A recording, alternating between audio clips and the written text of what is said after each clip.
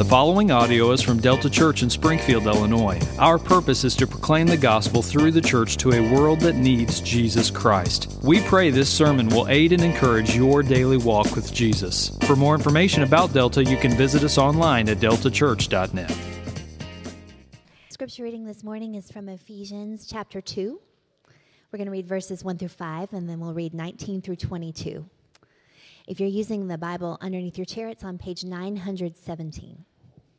If you would stand with me for the reading of God's Word. Ephesians 2, 1 through 5, and then 19 through 22.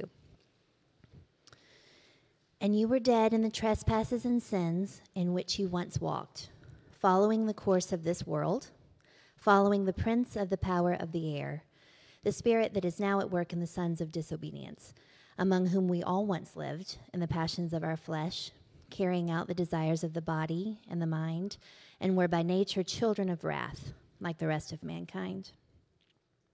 But God, being rich in mercy, because of the great love with which he loved us, even as we were dead in our trespasses, made us alive together with Christ. By grace you have been saved. And then verse 19.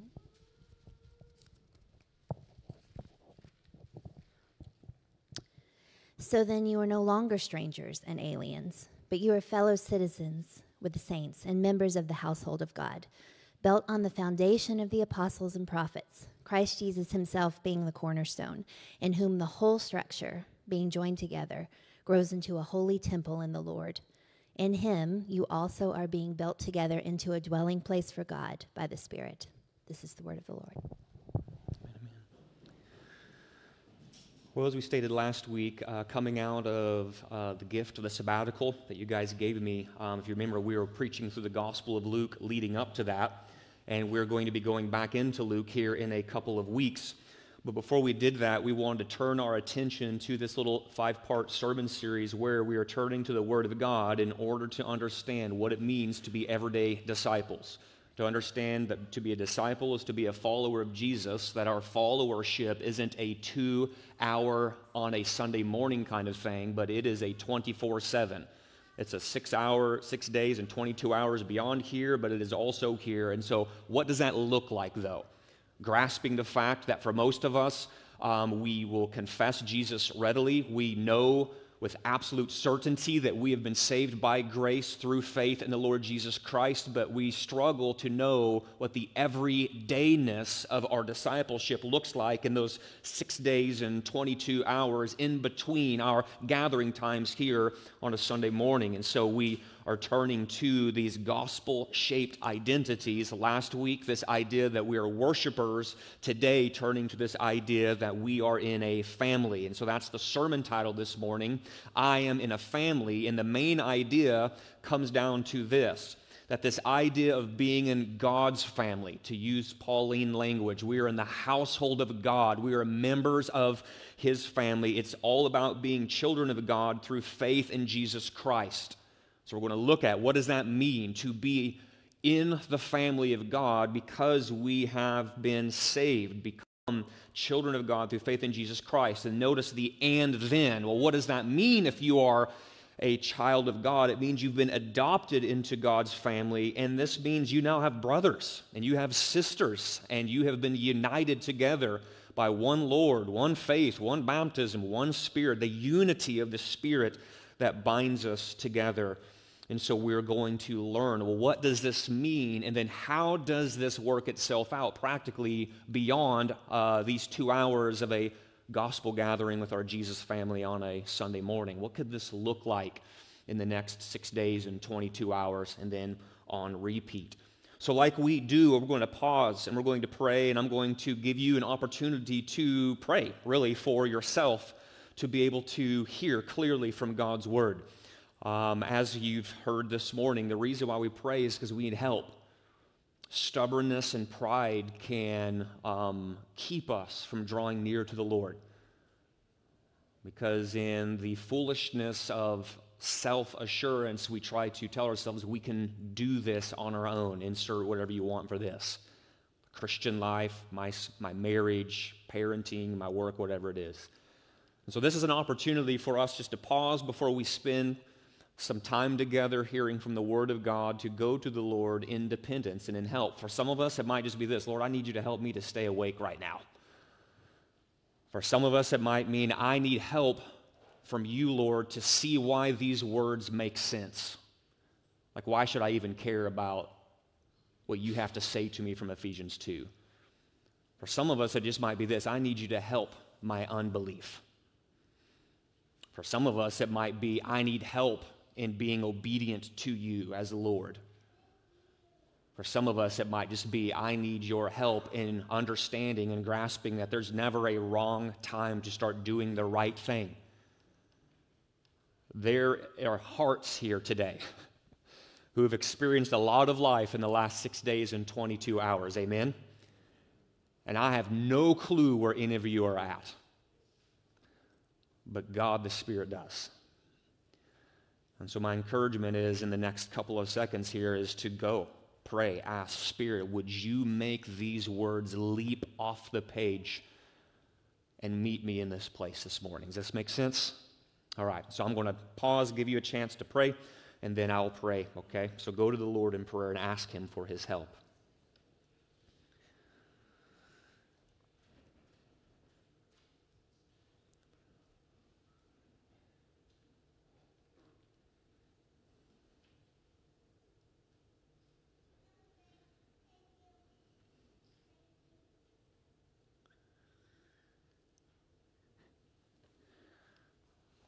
Lord, I just heard a little voice in the back saying, thank you. And so I'm going to take their words and put their words in my mouth to say thank you. Thank you, Jesus, that you are alive. Thank you, Jesus, that you're seated at the right hand of the Father, redemption accomplished. Thank you, Spirit, for applying it to our account, so that we could be right with the Father. Thank you that you meet us and you help. So, Lord, if some of us were only barely able to squeak out a 4-letter word prayer, help, Lord, would you bring the assurance right now that you have heard that prayer and that you are faithful to meet us through the proclamation of the Word of God. Help me, Lord Jesus, to proclaim with faithfulness the text. Would you empower me by the Spirit to do so, so that through the preaching of this message, this word, that faith would come to rest, not on some mere verbiage that's going to come out of my mouth, but faith would come and rest on the power of God, Christ, Jesus himself. It's in your name, King Jesus, we pray these things. Amen. So again, here's where we are so far in this sermon series, 2nd week out of 5, and what we've done is we've really made a statement and we've asked a question, okay? Last week, we acknowledged that many of us can say with absolute confidence here this morning, listen, I know that I am right with God. I know that I am right with God because I have been saved by grace through faith in Jesus Christ alone, period. You're not resting on anything else. Your hope of salvation, your hope of right standing is anchored firmly in the Lord Jesus Christ. And for this reason, you can say then with confidence, I am a genuine disciple, a genuine follower of the Lord Jesus Christ. But then we said, after this statement, we acknowledge that many of us with those words dangling in the air will also simultaneously breathe out this idea, like, but I've got questions. Like, what does this look like in everyday life? And we don't often know how to connect the two. We wrestle and we struggle, and we're just not sure how our discipleship works itself out in everyday life. And that can just be true for any number of reasons.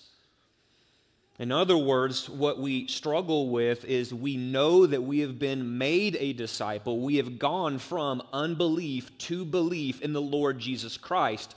But it's that period of after salvation, that sanctification, that growth in Jesus period of life, that is your period of life as a Christian until the day you die or Jesus comes riding back on the clouds. Like sometimes we just struggle with, like, what does this belief in Jesus and this continuing, ever increasing growth, growing deeper in Jesus, like, just what does this look like, and how does this work itself out in everyday life? Oftentimes, this struggle to connect the two is because we just aren't sure what a thriving, everyday disciple looks like. It's the old adage, if you aim at nothing, you're going to hit it every time. And so sometimes we just don't know what the Bible says about what a thriving, everyday disciple looks like. And so this 5-week sermon series, before we get into Luke, is me seeking to serve you and to serve myself from the Word of God, saying we don't have to have like a nothing kind of bullseye in front of us. We can have very specific, from God's Word, biblically informed, here's what God says an everyday disciple looks like, kind of bullseye in front of us. Last week, worshiper. This week, it's this idea that I am in a family if I know the Lord Jesus Christ. And so where we need to begin in order to start wrapping our minds around understanding what it means to be in the household of God, to be a part of the Jesus family, is we need to first embrace point number 1, how God makes us His children. So how do we even become children of God? How do we even go and from being in Satan's household, so to speak, to being transplanted out of that into the household of God? How do we become God's children? If you go to the prologue of the Gospel of John, the Apostle John tells us how Jesus, the true light, made it possible for sinners to become the children of God. In John chapter 1, verse 11, the Apostle John said that Jesus came to His own, and His own people did not receive Him. But listen to this language, listen to this family-type language that John uses to describe how someone becomes a Christian. But to all who did receive Him, who believed in His name, here it is, He gave the right to become children of God, who were born not of blood. They weren't born of the will. They weren't born of the flesh, nor of the will of man. But notice they were born of God. Born of God. You see, to be a child of God, according to the Gospel of John, one must be born of God through faith in Jesus Christ.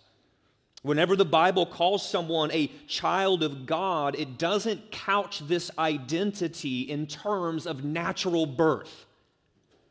This is what the Apostle John was saying when he wrote that the children of God are those born not of blood. This isn't a natural birth thing.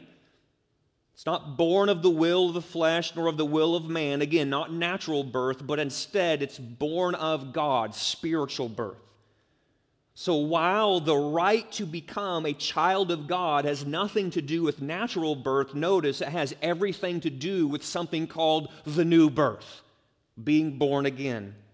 That's what the Bible calls this idea of new birth, being born again. It is those who have received Jesus and believed in His name as a result of God causing them to be born again, who are given this identity, who are given this right to become the children of God.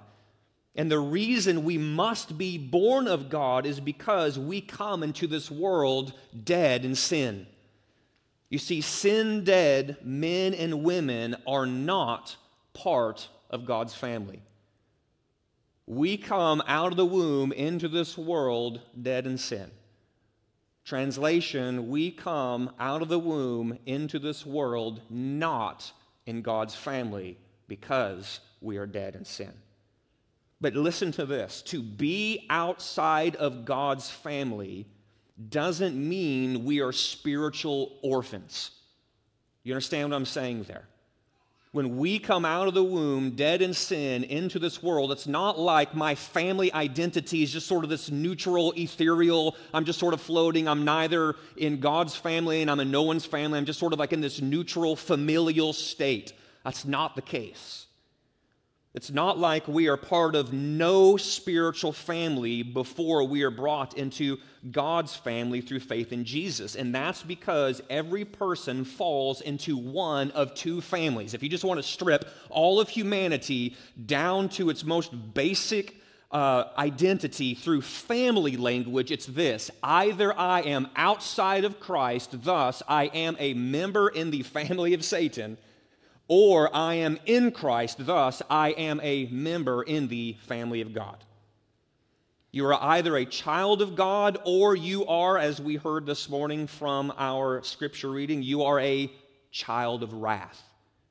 You're either sons of God or sons of disobedience. You see, in his letter to the Ephesian Christians, the Apostle Paul runs the good news of God's saving grace through the grid of family. That's how he's speaking to these Christians in the city of Ephesus. He's running this saving grace that can be found in the Lord Jesus Christ through this family new birth grid when he speaks to them and reminds them in Ephesians 2, verses 1 through 2, that you were dead in the trespasses and sins in which you once walked. What that means is this, is that you are following the course of this world.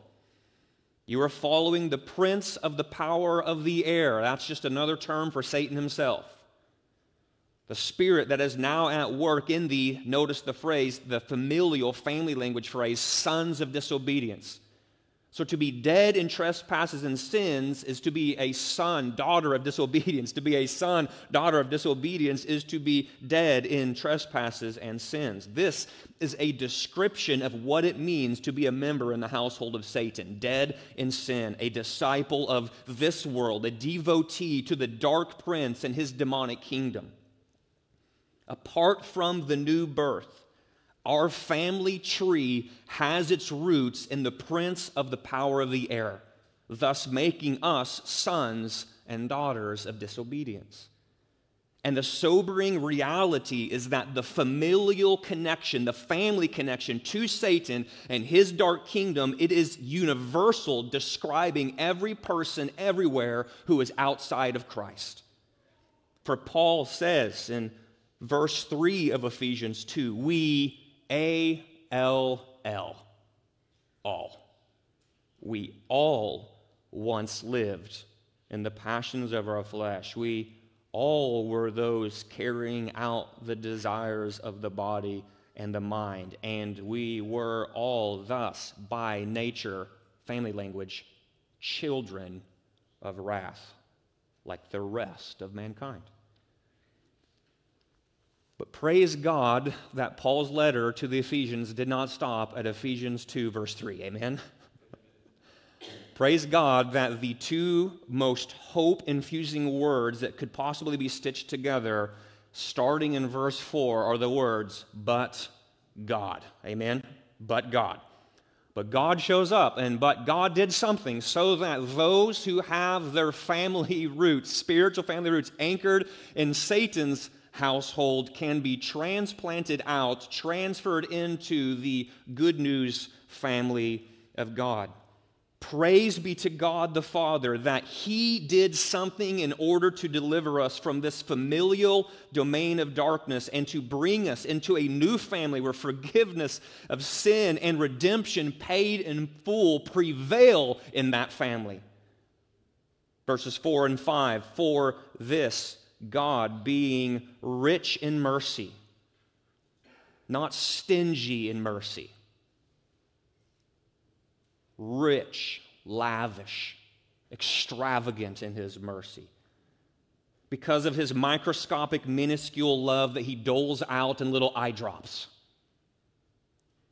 because of His great, original language word behind great is the word mega love, flowing from the Father through the Son to sin-dead sinners who need to be transferred from one family into the next.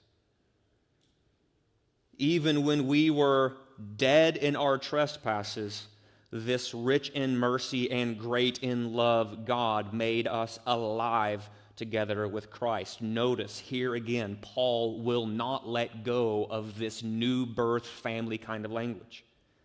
Notice the language of new birth used by Paul. Once dead in sin, but now alive. You were dead, now alive. That's birthing kind of language. This is what it means to be saved by grace through faith in Jesus. This is the new birth that is necessary for someone to move from being a child of wrath to being a child of God. So the inevitable question comes, have you been born again? Has this being born of God happened to you?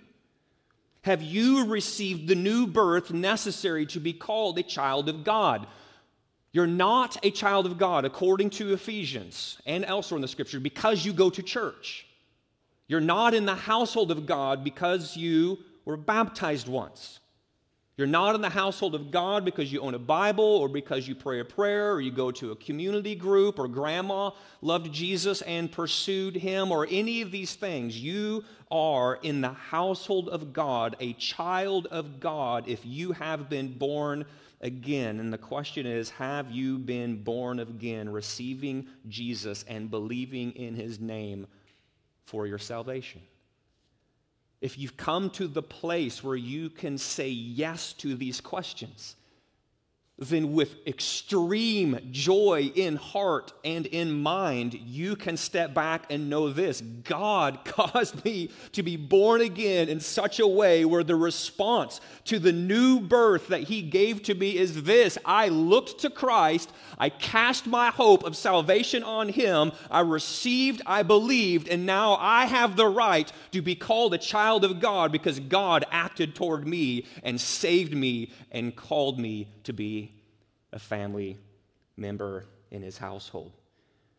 You see, if you can say, yes, I have been born again, then now is a time to rejoice and praise God in your seats.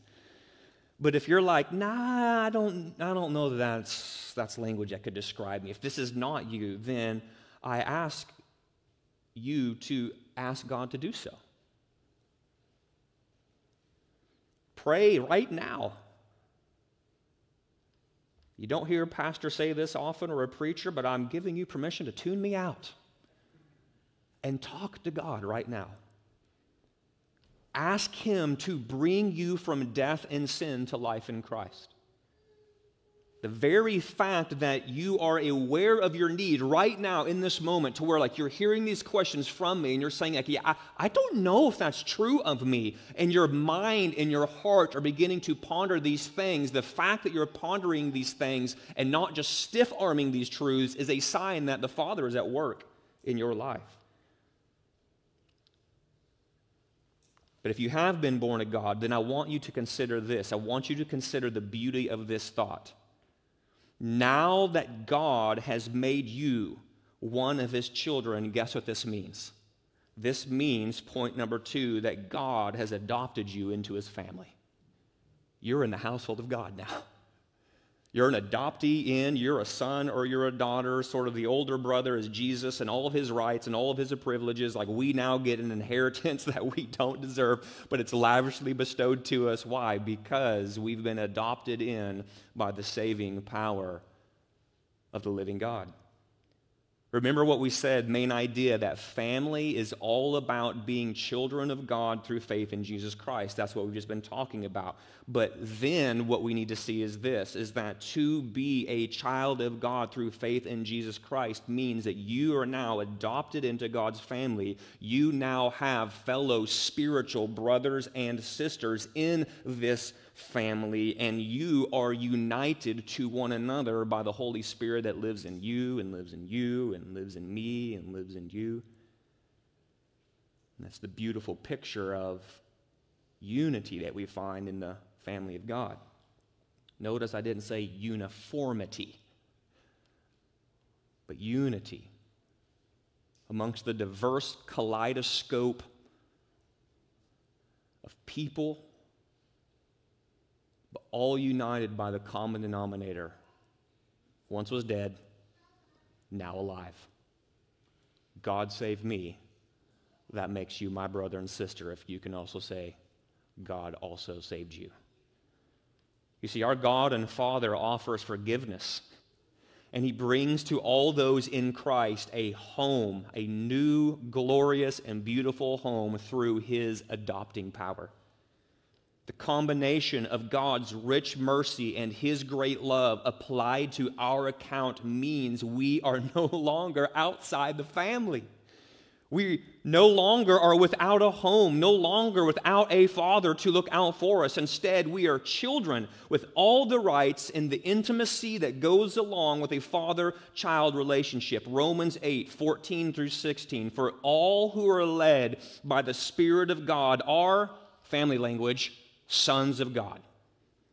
For you did not receive the spirit of slavery to fall back into fear, but you have received, family language, the spirit of adoption as sons, by whom we cry, family language, Abba, Father. The Spirit himself bears witness with our spirit that, family language, we are what? Children of God. And not only that, but we are told in Ephesians that this was God's plan.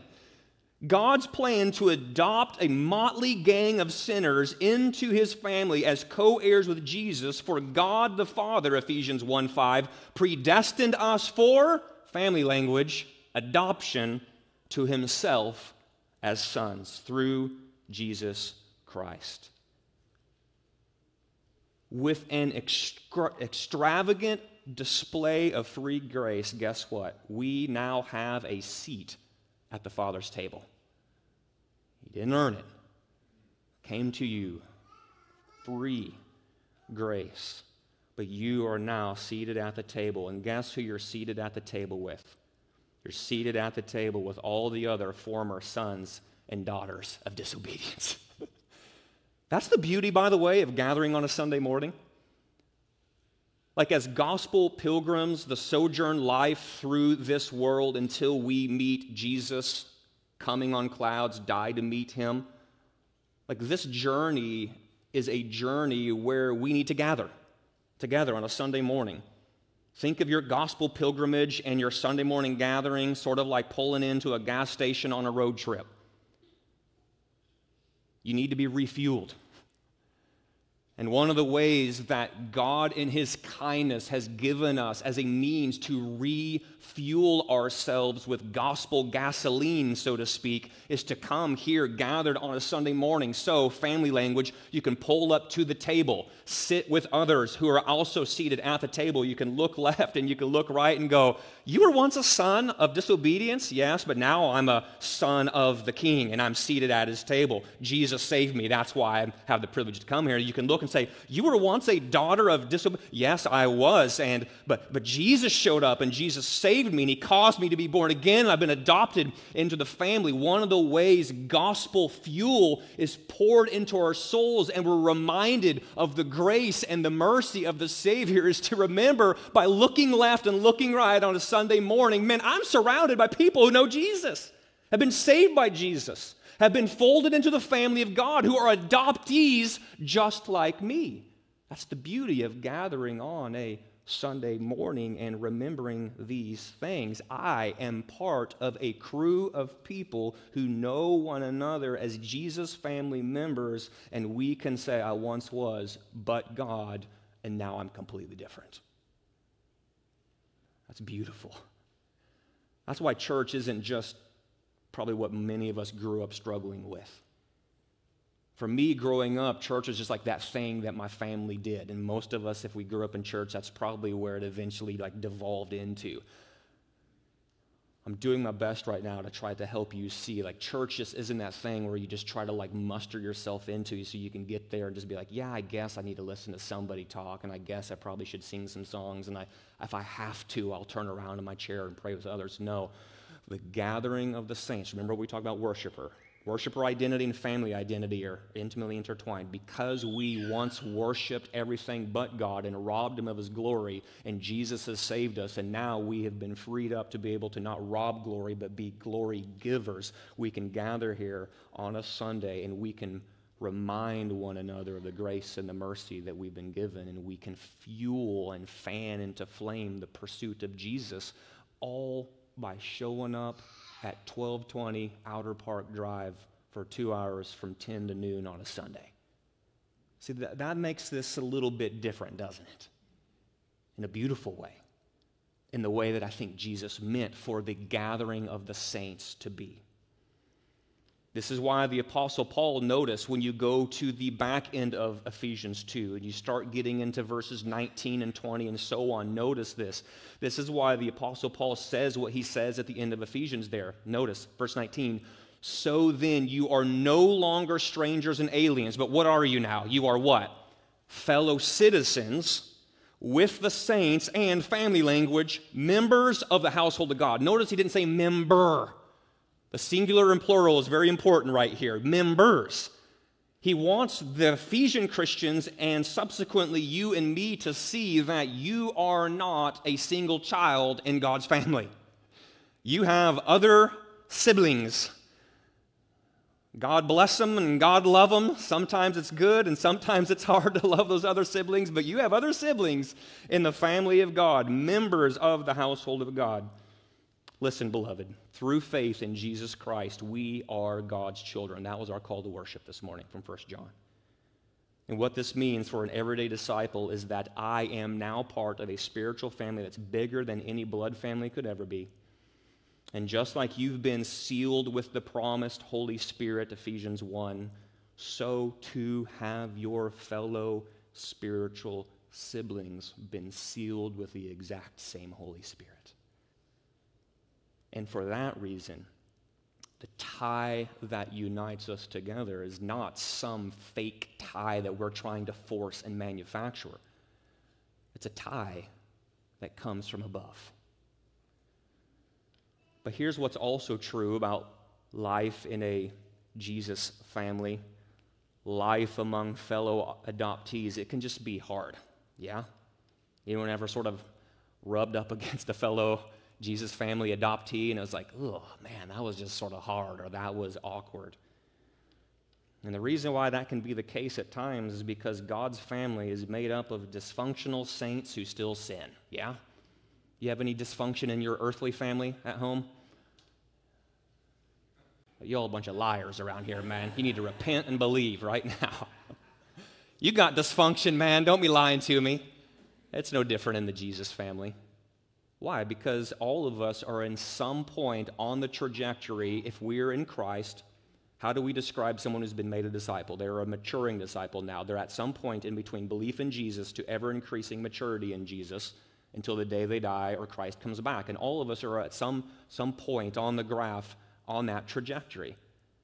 Some of us are mature, some of us are immature, and our immaturity can rub people the wrong way, and we can trip others up, and we can say stupid things, and we can say we'll do something not right. There's a whole host of dysfunctions that can manifest themselves in a Jesus family. God's family isn't a club of uniformity. Praise be to God. It's by His design. But they're like, you all aren't miniature copies of me. Right? There's a reason why the Bible uses this language, not only in family language and body language. The beauty of your physical body is you're not a giant elbow.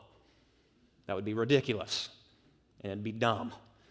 Nobody wants to see a giant elbow walking around, but you're made up of multiple parts: elbows, knees, toes, joints, ligaments, veins. Not uniformity, but unity amongst a pretty diverse group of people sitting in front of me. So God's family is not a club of uniformity. Everyone looks the same, acts like you, and thinks your thoughts. Friends who we thought would be friends snub us. And I'm talking about, this is all in Jesus family stuff, okay? We pose and pretend that life is great. We ask how you're doing, and you say, I'm doing great, while your life is a dumpster fire. We put on plastic personalities. We post tweets. We put our best foot forward. Family member in the Jesus family might love someone enough to actually go and talk to them about something like this and choose to not talk about them, yet in that conversation, feelings still get hurt. Conflict emerges, selfishness can show up. College student, retiree, blue-collar worker, white-collar worker, varying cultural, social, ethnic, economic backgrounds. The potential for family life to get sideways in the Jesus family is huge, yeah? I mean, just look around you. None of us are the same. Getting wrapped around the axle about crazy things is crazy easy in the Jesus family. The Jesus family we've been adopted into is diverse, and if our diversity isn't tempered by, Paul says to the Ephesians in chapter 4, the eagerness to maintain the unity of the Spirit, it will result in heartbreak. And in moments like these, temptations abound for people to bail on their local Jesus family for the same reason they bail on anything in life. It's hard. Yeah? Sometimes things get hard and we're just like, I'm out. Eject, eject, eject. Blow out the top. I'm done. But if Jesus has called us to anchor roots in a Jesus family, I guarantee you it's not if but when someone rubs you wrong. How are you going to handle that? Are you going to be eager to maintain the unity of the Spirit, or is it going to be like, dude, utopia has been blown out. This is not what I thought it was. I'm out. The temptation is great for this, but notice, oddly enough, one of the ways we battle this eject kind of temptation is to actually move toward mutual commitment to one another. You see, it's a certainty that broken people will hurt one another. And without a real sense of commitment to one another, there's just no reason to suspect that community will last. But by committing yourself to a local Jesus family, what you're doing is you are committing to a body of people that is in turn saying, I'm going to commit to you. And this isn't just about going to church, right? So that gospel fuel gets poured into our souls as we gather, but this starts to carry itself out into the next 6 days and the next 22 hours. That's how the everydayness of our family identity begins to manifest itself. We're not just family for 2 hours on a Sunday morning. If you are anchored in this lowercase f family, Jesus family called Delta Church, your familial connection, because you are united in the Jesus capital F family by grace through faith in Christ, means your family identity with this group of believers and beyond, it carries out into everyday life. So this isn't just about going to church. If you're hearing me say this, then you're hearing me wrong. This is about just being faithful to the gospel. Remember, as an everyday disciple, we've been adopted into a global capital F Jesus family. And a tangible expression of our adoption into the global Jesus family is that we in turn anchor ourselves in a local Jesus family where we joyfully take responsibility for one another, recognizing that the commitment that God has made to me through the sacrifice of His Son, that turns and drives my commitment and sacrifice for you. That's how the gospel of Jesus informs family identity. It's me looking at Tom and saying, Tom, you've been adopted in the family. I've been adopted in the family. Jesus served you by dying on the cross for you. He served me by dying on the cross for me. How can I care for you? You say, how can I care for you? And that's not just from 10 to noon on Sunday. Tangibly and practically, this commitment to a body of believers, commitment to a Jesus lowercase f family, it begins broadly with church membership, anchoring roots in a Jesus family. But then it furthers out into community groups.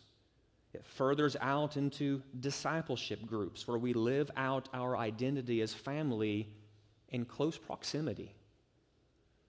For some of us, it might just be the reason we don't see thriving, flourishing growth in our family identity is because the only time we're ever around the family is for 2 hours on a Sunday. And the only time we're ever around family for those 2 hours on a Sunday, how much do you actually get to know your other fellow adoptees? It'd be like saying, I am a vigorous, thriving, flourishing family member in the Davis household. How often do you see them? 2 hours for Thanksgiving once a year. Okay, yeah, you might have a right at the table, technically, Jonathan, since you are a Davis and you're going to be there, but I don't know if I would use the adjectives thriving and flourishing in the front there. Now, it's well, why would you say you're thriving and flourishing in the Davis household? It's because, man, I eat, sleep, breathe with these people. We're doing chores, and we're doing life, and we're doing discipline, and we're doing encouragement. It's in, it's out, it's Monday, Tuesday, Wednesday, Thursday, Friday, Saturday, Sunday. Rinse and repeat. So for some of us, it just might be that the reason our family identity isn't flourishing, or we're not able to quite see how the family identity connects to the next 6 days and 22 hours, is because just practically we've made decisions to not be around the Jesus family. And so maybe the Spirit right now is just plopping some thoughts into your mind right now.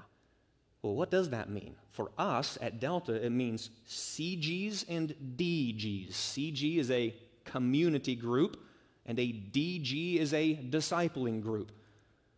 And so we gather on Sundays, but then we scatter out as family into these various parts of the city, in various stages of life, in various situations, highs and lows, and everywhere in between. And we gather in CGs, families of 4, 5, 6, 7, 8 families getting together, but then we are also fighting for women to meet together in smaller groups of 2s and 3s, and men to meet together in smaller groups of 2s and 3s that we call DGs, so that way family life can get real. Yeah? It's only Uncle Harold, who's, 2 fries short of a Happy Meal, that shows up at Thanksgiving and airs out all of his grievances for that one day a year. And nobody likes Harold, by the way. Don't go off and be Harold. But it's real life where people love one another in real life biological family, where it's just man, I'm telling you my struggles and you're telling me your struggles. I'm telling you my wins, you're telling me my wins, and we grow in those ways, okay? So practically, what does this mean? How can we evaluate ourselves as everyday disciples? How are we doing with this? I want to give you 3 words, a couple quick definitions, then we're done. Here's the answer. We can evaluate ourselves by recognizing, as it relates to the Jesus family, I'm either committed, casual, or cut off. Those are the 3 words you can write down for the note takers. If you're cut off from the Jesus family, it's either because you have never really trusted in Jesus and been adopted into the family of God, right? So what we talked about in the first part of the sermon just hasn't happened to you. So biblically speaking, you're not in the family. So you are truly cut off because you're spiritually in Satan's family, but you need to be transferred, redeemed into the family of God.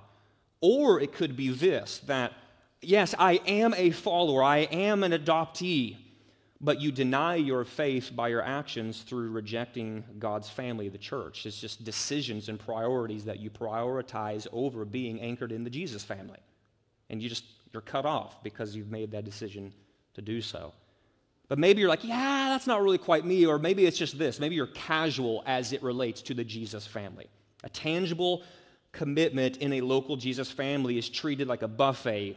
You show up, you take and choose what you like and when you like, but you never give and never contribute. Perhaps today God is opening your eyes to reveal your casual approach to life in a local Jesus family. And if He's doing so, 1, praise God, because that means the living God is working in your life right now. And that's a beautiful thing. And if the living God is doing so, He's doing this as an invitation to come and rest in Him as He matures you into a thriving, everyday disciple who sees their family identity growing and maturing, okay? Maybe you're yeah, I'm not cut off, I'm not casual. Maybe by God's grace and His mercy, you find yourself committed. And everything in life that matters, guess what? Commitment requires discipline, doesn't it? If you're going to commit to something, it's you basically saying, discipline in my life. I'm going to discipline myself to say yes to certain things, discipline myself to say no to certain things so I can go do what I said I would be committed to do. And if we're going to have a vibrant life in God's family, we need to be intentional about that commitment. And the good news is that Jesus doesn't slap you on the back and say, I sure hope you know how to figure that out. Jesus, be committed. You're on your own. Woo, looks hard. It's not what He does. The good news is that if the Holy Spirit is leading you to see, there's room to mature here, by the power of the Holy Spirit, know this, it is possible to thrive as a committed Jesus family member. Praise God. Like, this isn't a pipe dream. You can right now, starting today, experience thriving, flourishing pursuit of Jesus. Anybody here not want to do that? Thriving, flourishing, ooh, gross, don't want that. And no hands. Anybody here want to experience thriving and flourishing 6 days, 22 hours, 2 hours gathered, 24/7 pursuit of Jesus, thriving and flourishing? Yeah? Sign me up on that list. If you're hearing me say, now beat it, get out there and try really hard to do it, you're not hearing what I'm saying. If you hear me saying, cast yourself on the living God and ask Him for help to empower you to do so, then you're hearing me rightly. Amen? All right, let's pray. King Jesus, it is obvious that we need you. And it is obvious that the Christian life is not a grin and bear it, white knuckle it, bite the bullet, Jesus slap on the back. Man, I sure hope, brother, sister, you know how to figure this out in my family. But it's the elder brother saying, you can know and experience this in real life, and let me show you how you can find the help you need in me. So Jesus, lead us to cast all things on you. Lord, help us to evaluate sincerely where we are right now. Cut off, casual, committed. Someone is here who says, like, I'm cut off, like I'm not even in the family. Lord, would you draw them, save them, transplant them into your family today. But today be the day of salvation. It's in Christ Jesus' name that we pray all these things. And God's people said, amen.